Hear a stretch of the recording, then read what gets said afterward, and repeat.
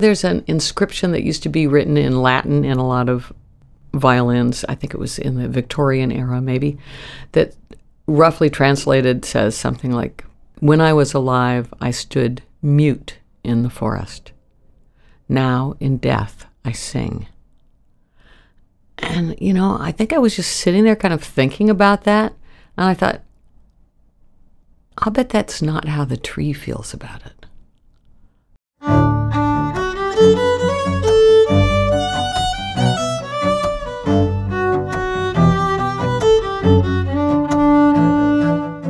Welcome to Rosin the Bow, an audio journey through the world of the violin family. I'm Joe McHugh, and during this series I will talk to violin makers, restorers, and others who make sure the violin family of instruments continue to be part of our lives. I will also talk to musicians who play a wide variety of styles, from classical to jazz, from bluegrass to rock. One of those musicians is Laurie Lewis, a gifted fiddler and award-winning songwriter. I have known Laurie for many years, and have always been impressed with her intelligent and heartfelt artistry, as well as her sense of humor. Not long ago, we met up at a festival, and I recorded our conversation about her relationship with the violin and about two of her songs that draw from that ancient spring from which all true inspiration flows. But let's get in the mood first by listening to Laurie's rendition of the folk song Weevely Wheat.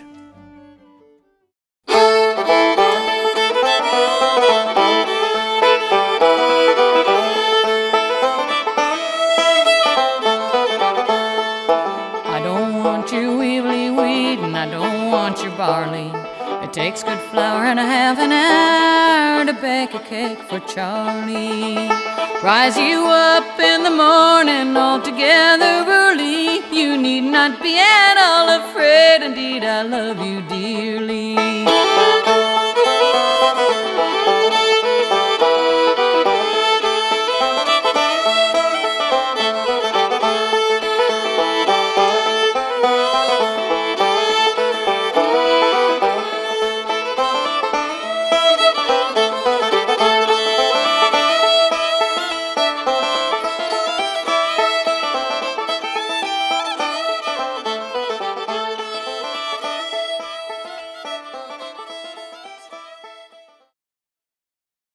So the fiddle's really defined your life in a lot of ways.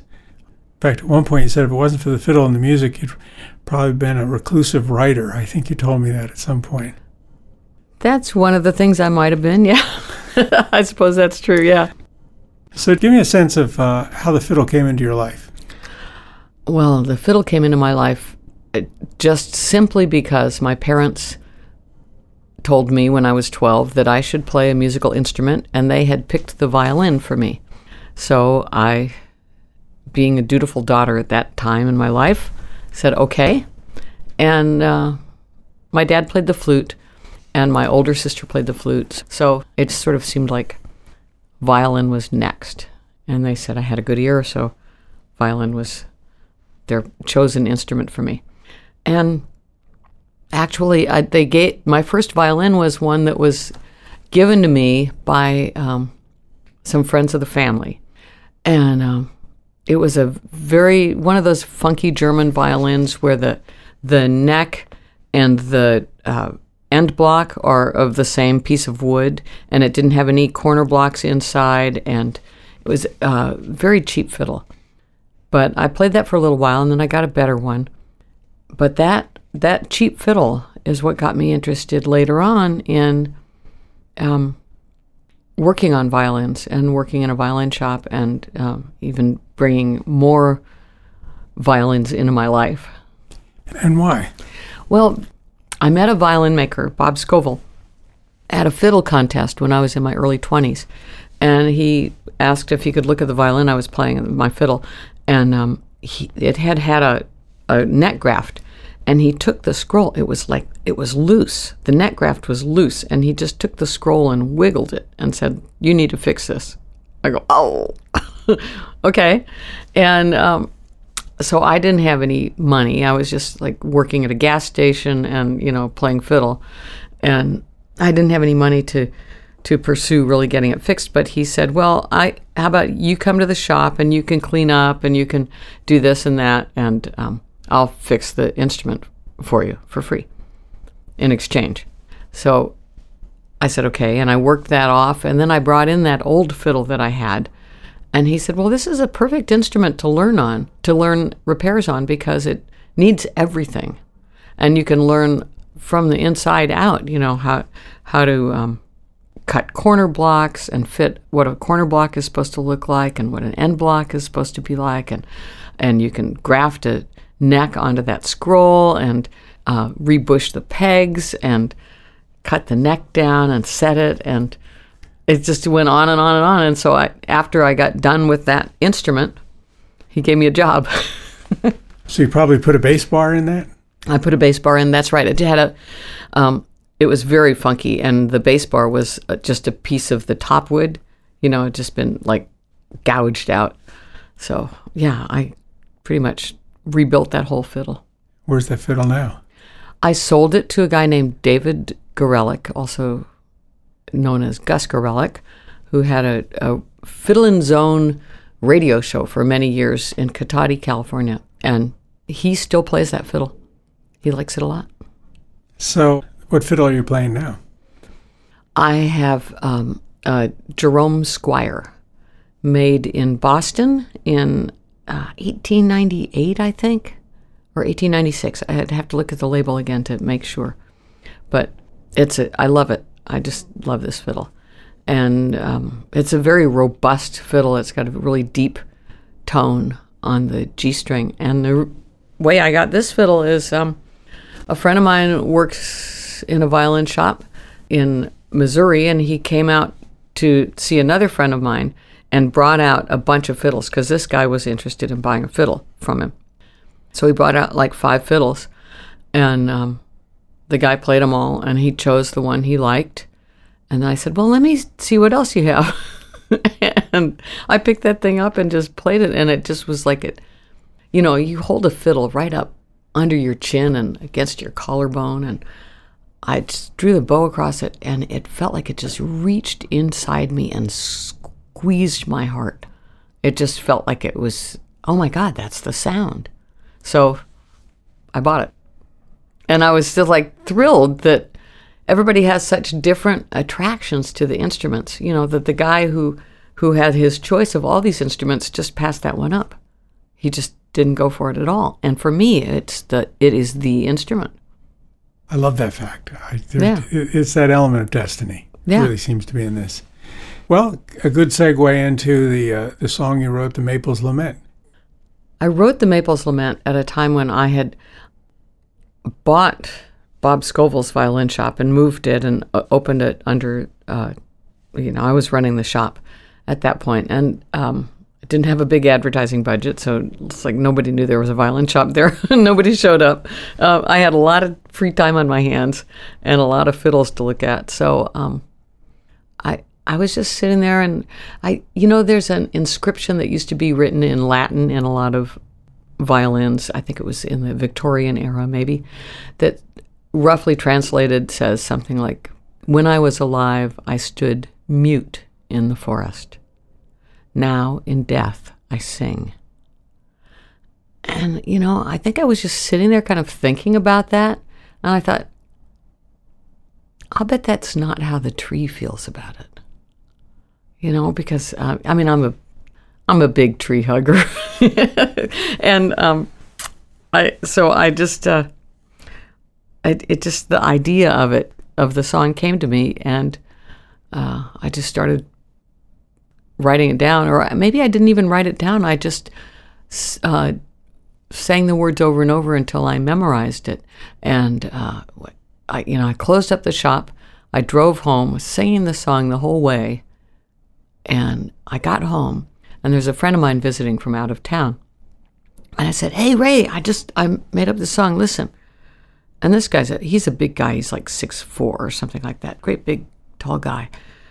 And I sang it for him, and he started crying. And I go, all right. I got it. It's a good song. But it was just sort of, I think, to set the record straight in my mind, to have a different point of view than the anthropomorphic point of view of, the tree's destiny is to become a violin that somebody plays. But the tree would much rather be a tree. Your decision to record it using the hardanger? Mm-hmm. Tell me a little about that. I first just sang the song a cappella, and I think it was my friend Beth Weil that said, you should accompany yourself on the fiddle on that song. And so I practiced playing the fiddle along and singing it at the same time. But I got very, very lucky, and I had bought a hardanger fiddle, a Norwegian hardingfele, which has 4 strings on top that you play, but it also has 5 sympathetic strings that run under the fingerboard and through the middle of the bridge, and they just resonate sort of like a sitar when you're bowing it. So I thought, well, I'll try it on the hardanger fiddle, and it really was a magic feeling. To have just those ringing tones, and it made it a lot easier actually to sing and play in tune with all those overtones ringing at the same time. So it was kind of a leg up, in fact. So when I decided to record it, it was obvious that I was going to record it with the hardanger fiddle. It's still much easier to play on the hardanger than it is on a regular fiddle, because the hardanger is so much less strident. It's so sort of forgiving when you play it, and a regular fiddle, even if I tune up the G string to an A, so it's got more sort of ring to it, and I play it in A. But even so, it's a little more to wrestle with under your chin and to sing against than the hardanger fiddle. And your own ancestry. That's right. I'm half Norwegian, so in fact, that's why I ended up with this fiddle. I used to play at this bar called Paul's Saloon in San Francisco, and right next door to it was a music store called The Fifth String, and a Dane by the name of Richard Keldson ran the Fifth String music store. And he used to tease me about being Norwegian because, and he would call me a Swede, I don't know. It was just a sort of a ribbing that he and I always went through. And one day I won a fiddle contest up in Cloverdale in Northern California, and I won $300. And when I got home, there was a phone message from Richard, and he said, "Hey, I have something I think you might like at this shop. Come on in when you have a chance." So I went in the next day, and he said, "This guy came in the other day, and he told me he had a humdinger." and he said, of course, I knew immediately what it was, and I bought it from him. So now I have it, and I'll sell it to you if you want it. I said, "How much is it?" He said, "Well, how much do you want to pay?" I go, $300, because I had just won $300. And he goes, "Okay." And I've always wondered if I'd said 150, if he would have said okay or whatever. But there went my prize money, and I came home with a hardingfele made in 1921 in Bergen, Norway. Lovely fiddle. You'd have forgotten that $300 a lot quicker than that. Yeah, yeah, that's right. You still have it? Oh, yeah. Oh, I definitely have it. I don't travel with it. I have too many other things to travel with, too many other instruments, a guitar and a fiddle and sometimes a banjo, and so I don't really take it out. But every once in a while I take it out and play it. Let's listen now to Lori as she performs The Maple's Lament.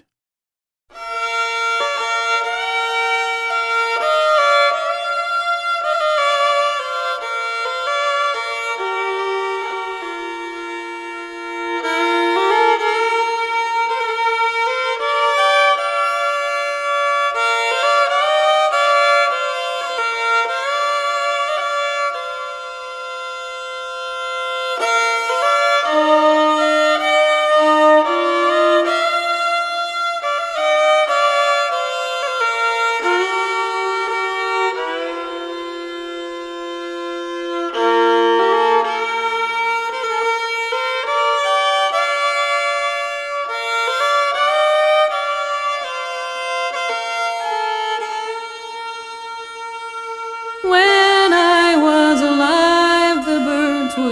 dust upon my boughs,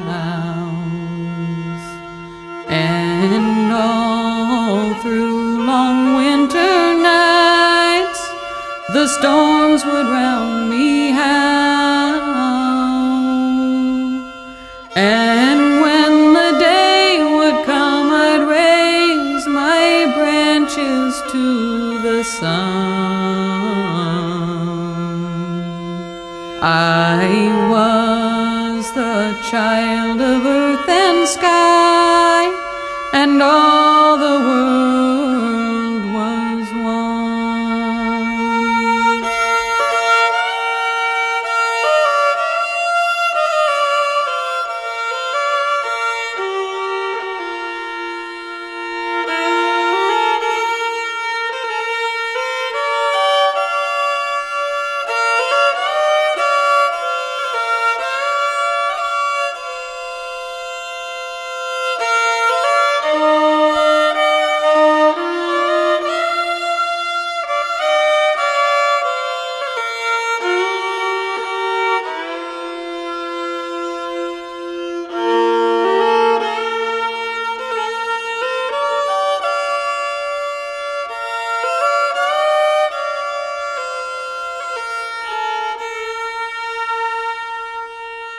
But now that I am dead, the birds no longer sing in me,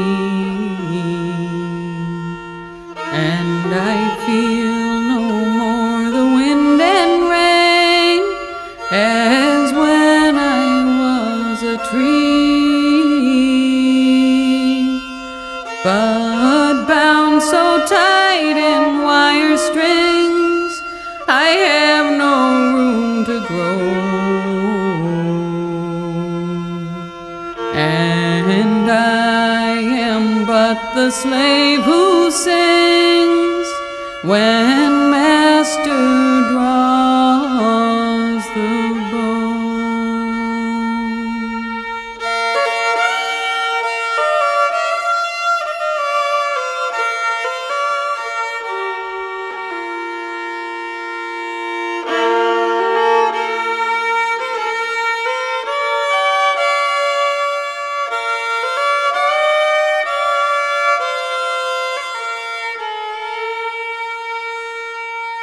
But sometimes from my memories I can sing the birds in flight,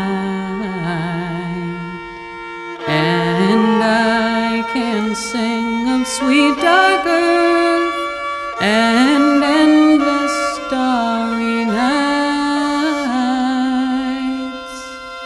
But oh, my favorite song of all, I truly do believe,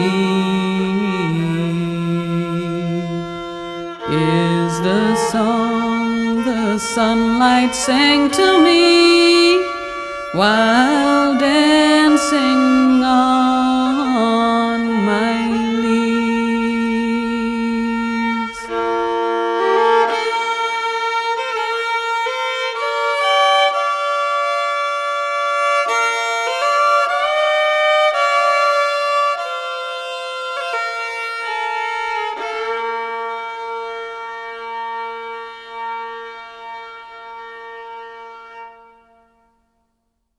I'm looking at a lot of people here that are at the festival and seeing the age, the years, and then seeing the young people coming in who have all those abilities, and thinking about physicists. They say they peak at 22 or 23, that idea.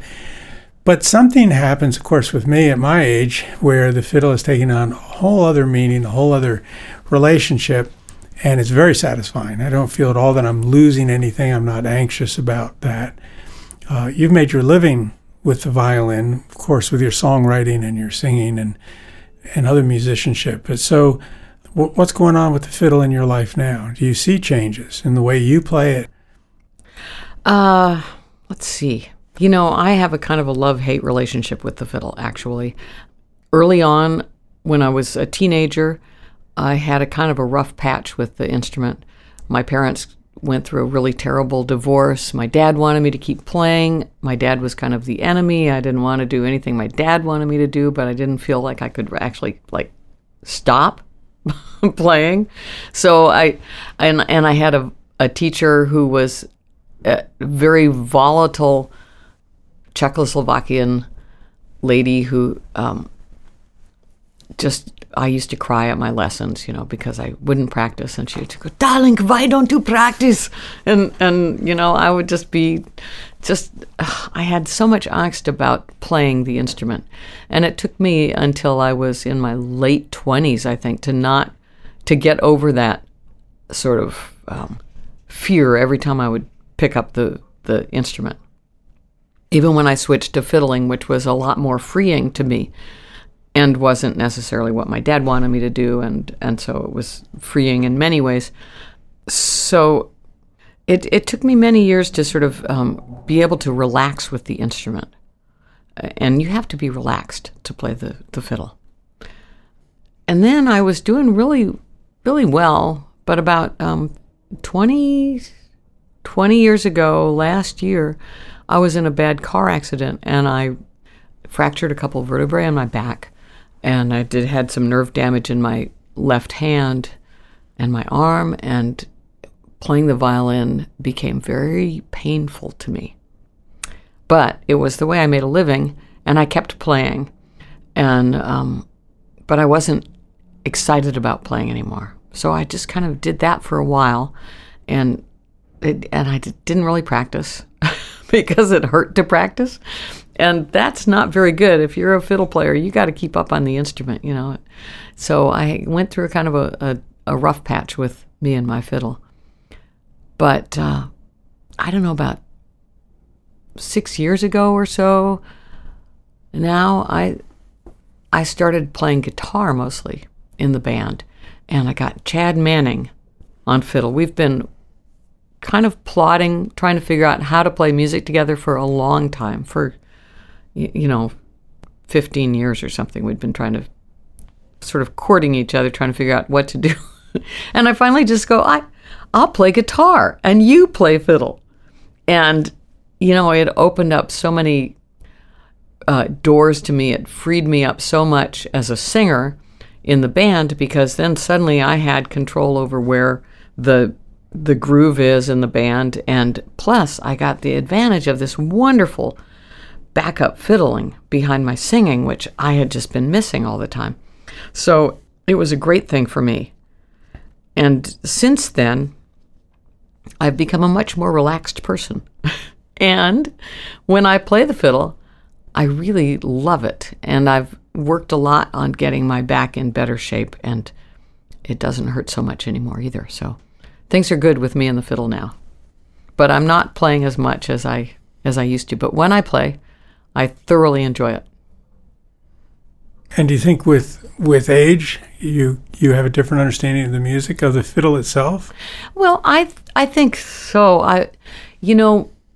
There are so many incredible young players, and I mean, I'm never going to be able to compete with the technique that these people bring to the instrument that started when they were, in the womb playing the fiddle, or shortly thereafter anyway. But that doesn't bother me at all. I've sort of reconciled to the fiddle just being an extension of my voice. And I sing and I play the fiddle, and it's sort of like one and the same thing in a way. It's just an organic part of me.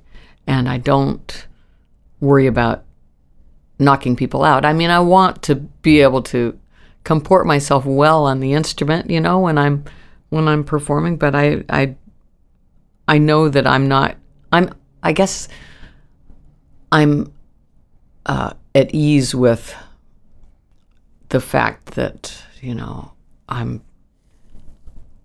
I'm just not as good as the fiddle players these days. And that's okay. I do other things. I was at a concert in Wisconsin, way up in the middle of nowhere, and there were some really good bands there. I'm trying to think one. I think Seldom Seen came through and played, and it was not a festival you would expect them to play at. But then a young band got up, and this young guy, and he was probably 20, 21, and boy, just anything he wanted to do on the fiddle. He could do it backwards, sideways, up or down. And I was sitting, for whatever reason, in the tent, because it was pretty sunny out, where the sound guy was. And the sound guy was this old grizzled guy with a beard and everything. And I'm thinking, I was enjoying the music, but there was something really missing. I didn't know what it was, but I wasn't going to say anything. And the guy finished and got off stage, thunderous applause.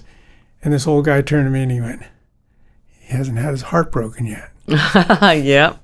There you go. That's one of the things.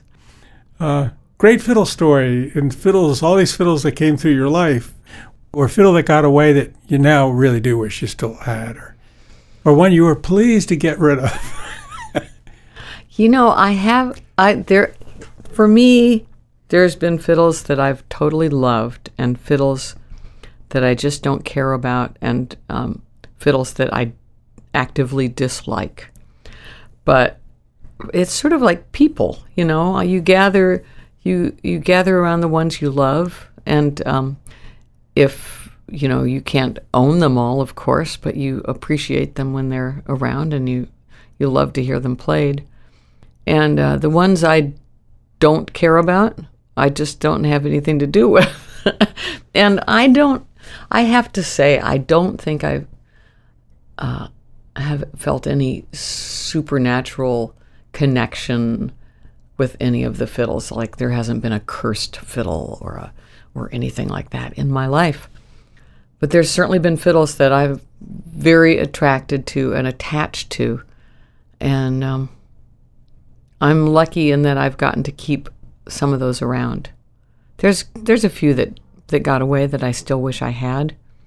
But, how many fiddles can you play? And somebody else has got to play them, Because they really don't sound good if they don't get played. That's right. They need to be played.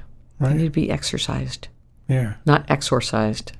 Well, you are unusual in this sense, too, that you play, but you've also been a violin shop owner. Mm-hmm. So how difficult it is to sell a violin that you don't care a nickel about. You just don't. And yet someone's looking at it. They're kind of looking to you, and yet you're saying, well, is it a fiddle that works for you? Because it could. Yeah, yes. Well, see, that's one of the reasons I was not a good violin shop owner. I mean, it really is. I do not have the salesman bone in my body. And if I didn't like a fiddle, well, you can be sure it would have a very inexpensive price on it. And somebody would get it because the price was right. But, I would always try and steer people towards the instruments that I particularly liked. And I always would try and get a good instrument into the hands of a player who I thought needed a better instrument. And I would work out all kinds of creative arrangements financially for people to get their hands on the fiddles. So I was not a good salesman, a good owner of a shop. But I did get some good fiddles into good hands, and I'm proud of that. That's lovely. That's lovely. Do you want to talk about the Bear dream and the Bears were playing the fiddle in the dream? Because I have been asked somebody else about, do they ever dream about the violin, the player? And that was an interesting question. But I just, do I remember that? I could talk about it. Well, it wasn't exactly like that, but I could talk about it. Yeah, I remember it was a little different than that. You were had gone for a walk or... I went to see a movie. I saw this great Kurosawa film, Dersu Uzala. I don't know, some people out there probably remember that film. If you haven't seen it, go see it. It's really wonderful. And Dersu, the character in the movie, was a hunter, a very sort of a primitive guy who, it's the story of Dersu as told through this guy who's a surveyor way out in northern China, eastern part of Russia, somewhere out there, the Kamchatka Peninsula or something. And it's a wonderful story. And when I came back from that movie, I just sat with my fiddle and I made up this tune. And to me, it was connected with the movie in some way. And I liked the tune. It's very modal tune, and I thought, oh, this is a really good fiddle tune. And I went to sleep that night, and I had this dream, and it was an amazing sort of shamanistic dream about being in the forest with a bear, and the hunters were looking for us, and the bear and I were running through the forest, and I was following him, and it was just, one of those amazing things where he would leap over logs, and I could leap right after him, and we went around this area hiding from the hunters, and I woke up. I was just very energized by this. It was very much alive in my mind still when I woke up, and I realized, thinking about it, that the character of Dersu Uzala was very bear-like, and that's why I'd had the dream, because of the movie. And then the movie was tied with this fiddle tune I'd made up. Then I had this dream about this bear that tied back to that, and I was playing the tune for my friend Steve Patir, and Steve said, "I think you should make up lyrics for it." And well, does that mean that the fiddle tune doesn't stand on its own as a tune? But once I got past that sort of thing, I started thinking about it, and I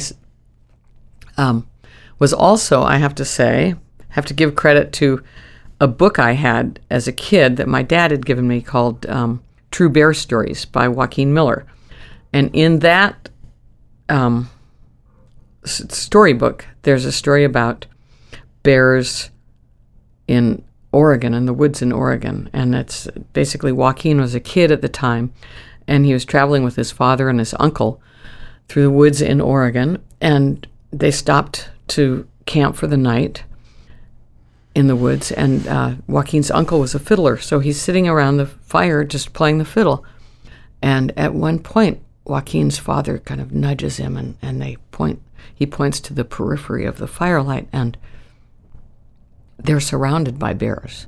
The bears are like sort of sitting there on their haunches, watching them and listening. And Joaquin's uncle became aware of them, and he started to put down his fiddle and reach for his gun. But Joaquin's dad said, no, just keep playing. So he did. He just kept playing, and the bears eventually just melted back into the forest. They checked it out, and that was enough. And I always say, if you've heard one fiddle tune, you've heard them all. So it gets a little boring after a while, maybe. But that idea of bears being attracted to fiddles got in there too, and I just sort of made up this story in my head. And I remember thinking about it and carrying it around in my head for maybe a few weeks. And suddenly, at one point, I just sat down and I wrote it all out. And it's like 8 verses or 9 verses or something. It's a long song.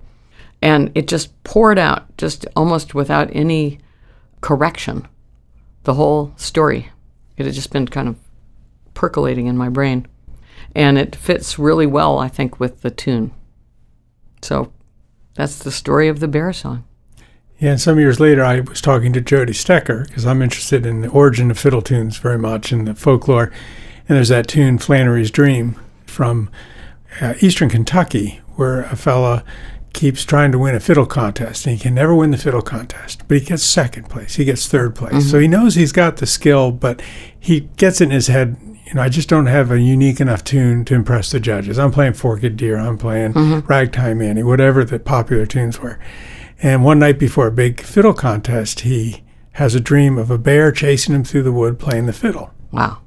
And he wakes up in a cold sweat from being chased, but the tune is so there in his mind that he then goes to the contest, plays that tune, and wins. And that's come down through that family. I mean, that really is a pretty genuinely family story fiddle tune, and a great tune. Oh. And when I mentioned that, Jody Stecker said, well, you really need to listen to Laurie's tune, because structurally they're both real modal tunes. He says, I see them as almost the same tune. He knew both tunes. And that's why at that workshop we did at Strawberry one year, we talked a little bit about this. But isn't that cool? That is really cool, yeah. Yeah, and who knows? I mean, maybe I heard that tune. Maybe I heard that story. I don't remember ever hearing that story before you told me. But maybe that got in there somewhere. Or maybe there's just a connection between fiddles and bears that is just in the human psyche, and every once in a while we just tap into it. Thank you. Thank you.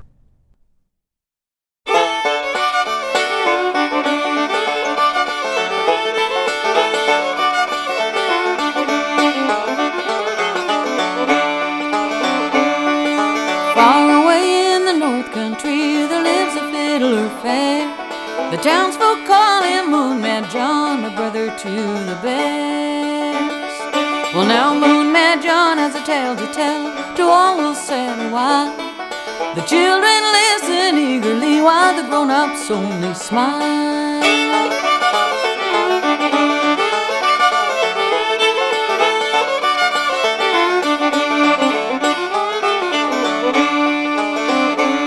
It was in the winter of 25, I was checking my traps one day, when a storm come howling from the north and I did lose my way.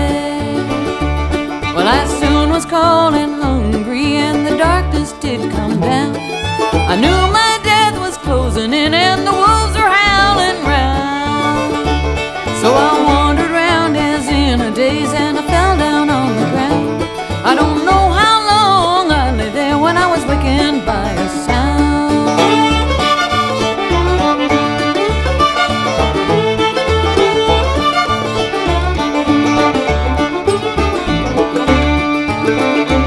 Up through the trees I peered, may lightning strike if I'm alive. I saw big shadows moving slow in the flickering of the fire. Oh, well, the bears were all gathered there, dancing and playing fiddles, and the finest fiddler I ever did see was the big bear in the middle.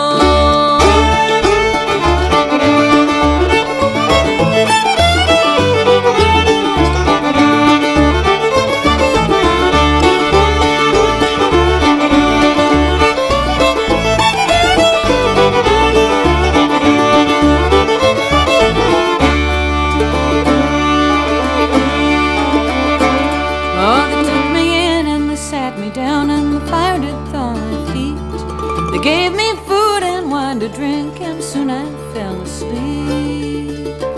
And when I awoke next morning, the day was clear and bright. The snow lay trampled all about, but there was not a bear in sight. So 3 days south I traveled till I come to my own front door. I threw all my guns and my traps away, and I never did hunt no more. And now you've heard my story, and here for proofs the true, that the bears did play when they saved my life under the winter moon.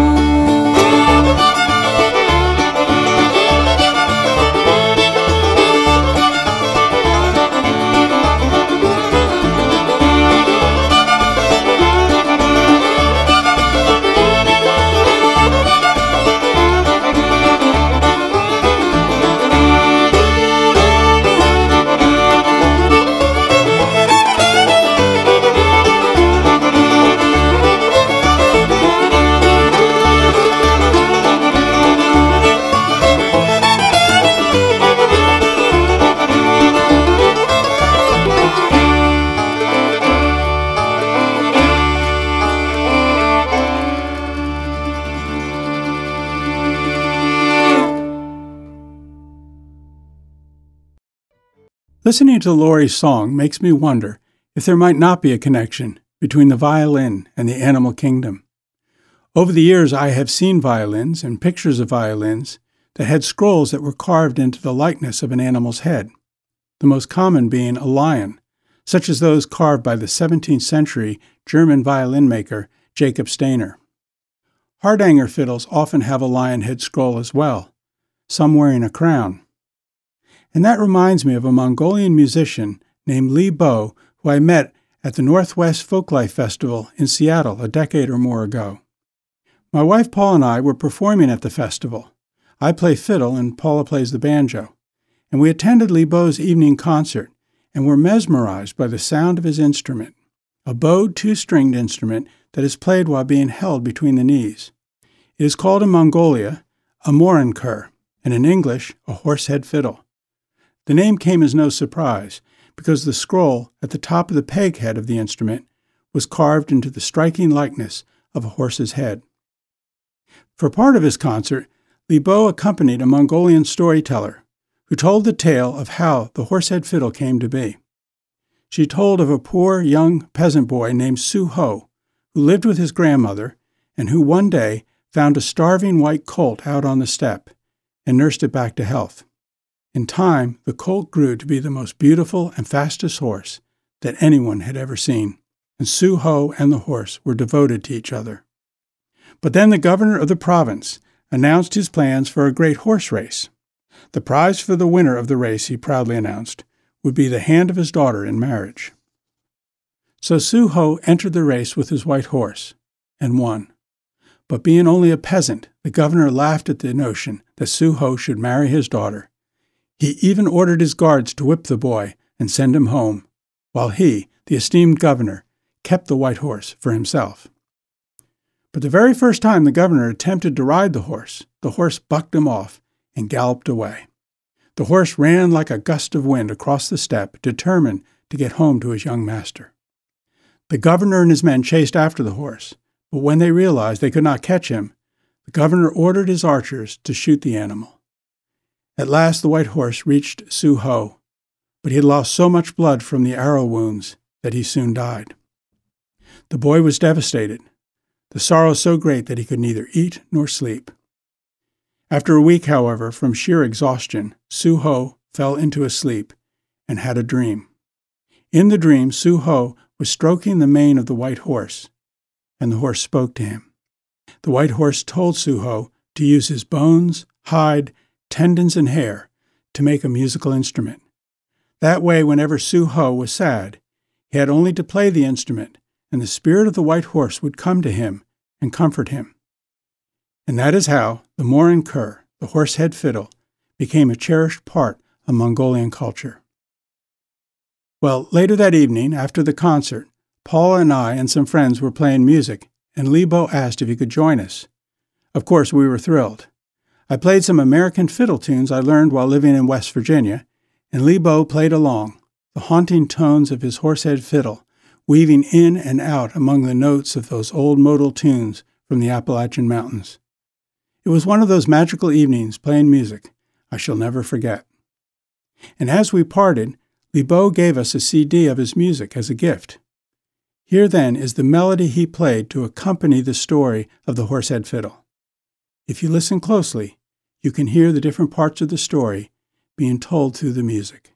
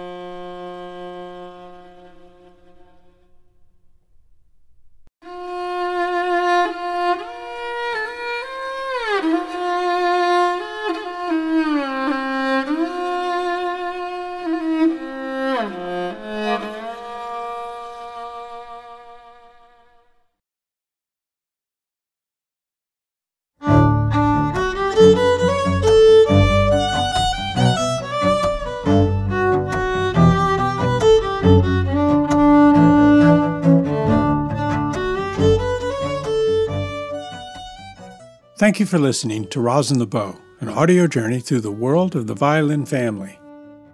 Rosin the Bow is produced by Joe and Paula McHugh in the studios of the Raven Radio Theater. Our theme music was arranged and performed by the string quartet The Fretless. For more information about the Rosin the Bow project and to listen to additional podcasts, please visit our website, rosinthebow.org.